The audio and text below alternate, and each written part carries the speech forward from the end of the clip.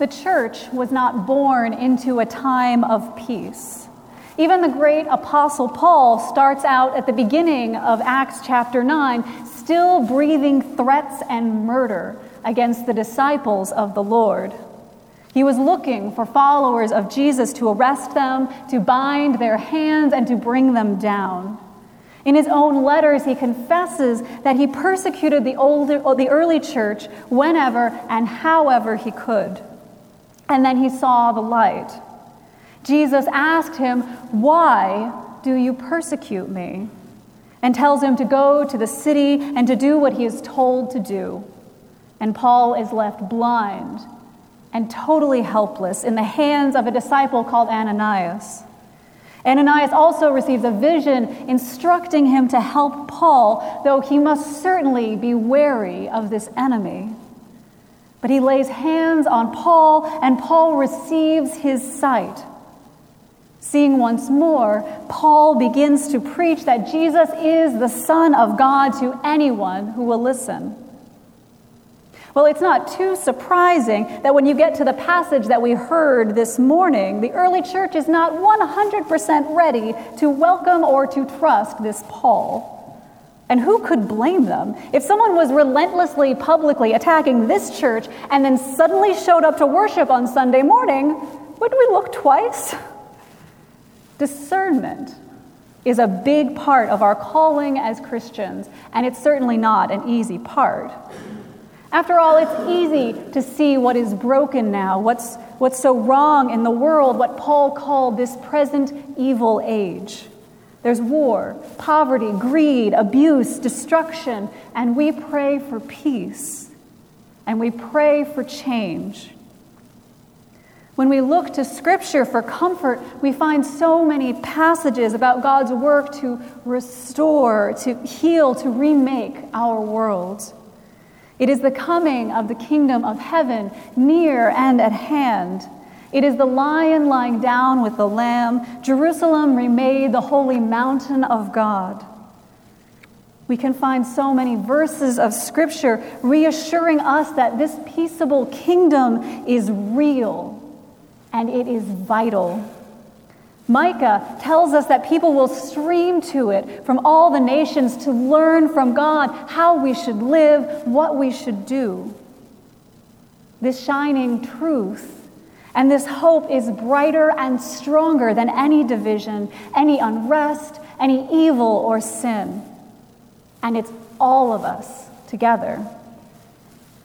But here we are in the middle, not quite there yet, and we're looking to celebrate World Communion Sunday, looking to rejoice at what God is doing here and now in our world. To watch the news, you would think that the peaceable kingdom is impossible. You would think that we are all too different, too far away, too set in our ways, or stuck in our own concerns. But in the church worldwide, we strive for something better than the hopeless tone of the news. We hope for and trust in the glorious day of peace because God's word stands higher than any human word of cynicism or despair. Now we know that the global church is not perfect, but we also know that we, the church, have spread God's glory, healed wounds, unbound prisoners, fed the hungry, clothed the naked, and on and on.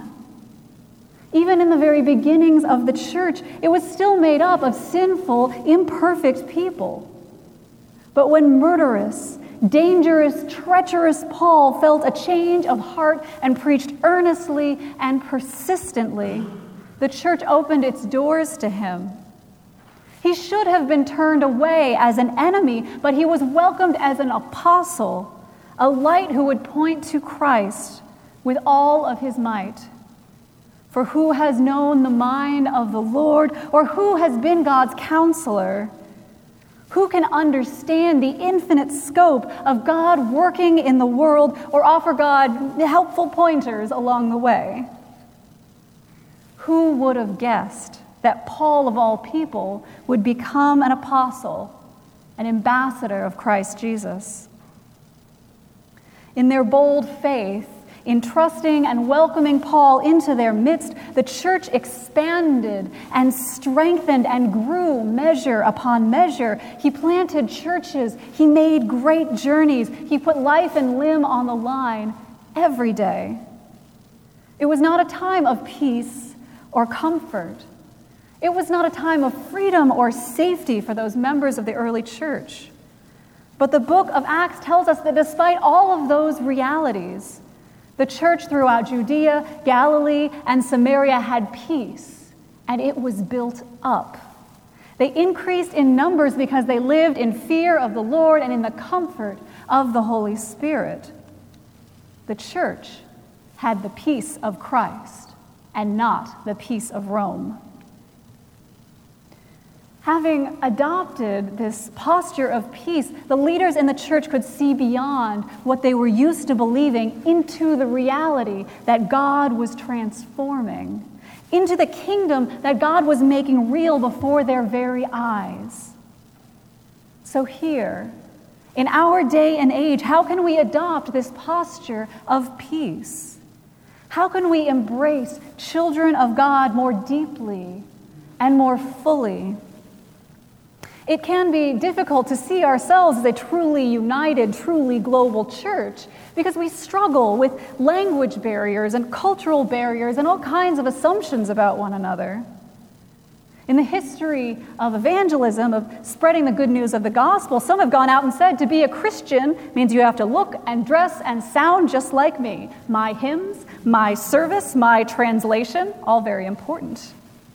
Others went out and said, let me learn your culture and translate Christianity into terms you can understand and relate to. And so this debate, are we imposing our culture rather than true faith? Or are we compromising the message of the gospel to make it relatable but losing essential truths? What is the line between Christ and culture? We are urged, as Paul writes in Romans, do not be conformed to this world, but be transformed by the renewing of your minds. We are children of God who regularly miss the mark. We are children of God who forget that our citizenship is in heaven, wherever we were born on this planet. We know that we are sinners, and that means that none of us are native Christian speakers, even if we grew up in the Christian faith. We are native sin speakers. Any doubt and discomfort that we might have about earnest Christians who practice a little differently from us, that's a holdover from our native language of sin.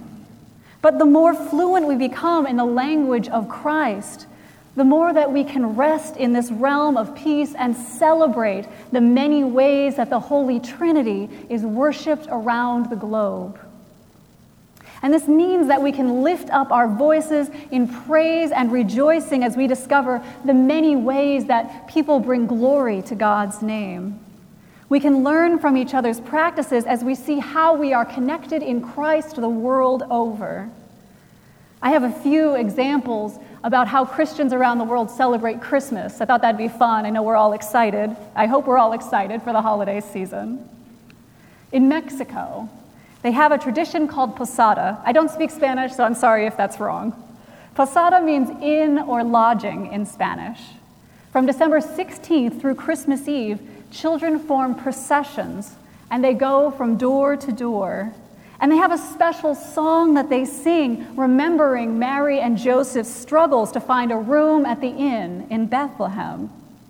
Each night, the children are turned away from several houses before being welcomed into one of them and offering prayers and thanks. Then they have a party together with food and games and sometimes fireworks. On Christmas Eve, they do the same thing all over again, the procession, turning away, the celebration, and then they all go together to a midnight mass or a midnight church service to welcome baby Jesus into the world. Their Christmas festivities are crowned in the church. In Malta, a southern European island, they have a tradition called the preaching of the child. And that means for midnight mass on Christmas Eve, they select a little boy or a little girl between 7 and 10 years old, and they preach the sermon from memory. My memory is not that good. I find this very impressive for a 7-year-old. But I can only imagine how beautiful and touching that it is, such courageous children and beautiful faith. In the Congo, they have a musical evening on Christmas Eve with 5 or 6 different choirs and a nativity play that goes from the creation of the world through the Garden of Eden, all the way up through Jesus' birth and the slaughtering of the innocents. And they time this play so that Jesus is born as close to midnight as possible, and then the service doesn't finish until 1 a.m. But in some cases, they keep singing and praising until dawn, and then come back for a 9 a.m. service. That's commitment. I got one more. In India, even though Christians are a small minority of the population, about 2.3%, they make a great public display of their faith. Some in southern India put oil lamps on their flat roofs so that all their neighbors will know that Christ is the light of the world. And northwestern Indian Christians go out every night of the week and sing carols. They'll even travel to neighboring villages to tell people the Christmas story and the good news for a whole week. As we remember the global church, let us look in awe at the power of Jesus' holy name. His teachings, his love, his divinity are broader than any one culture, any one language or denomination or group. We may worship differently, but hallelujah, look how we worship. Look how the love of all creation shines through where we couldn't even imagine. Look how Christ sets the table where all the saints from every time and every place, every culture and every language gather to prepare for that great day of peace. As we commune this day, may God bless us with a greater comfort, a greater vocabulary, and a greater boldness in the language of Christ, so that we may speak with joy to everyone we meet. Amen.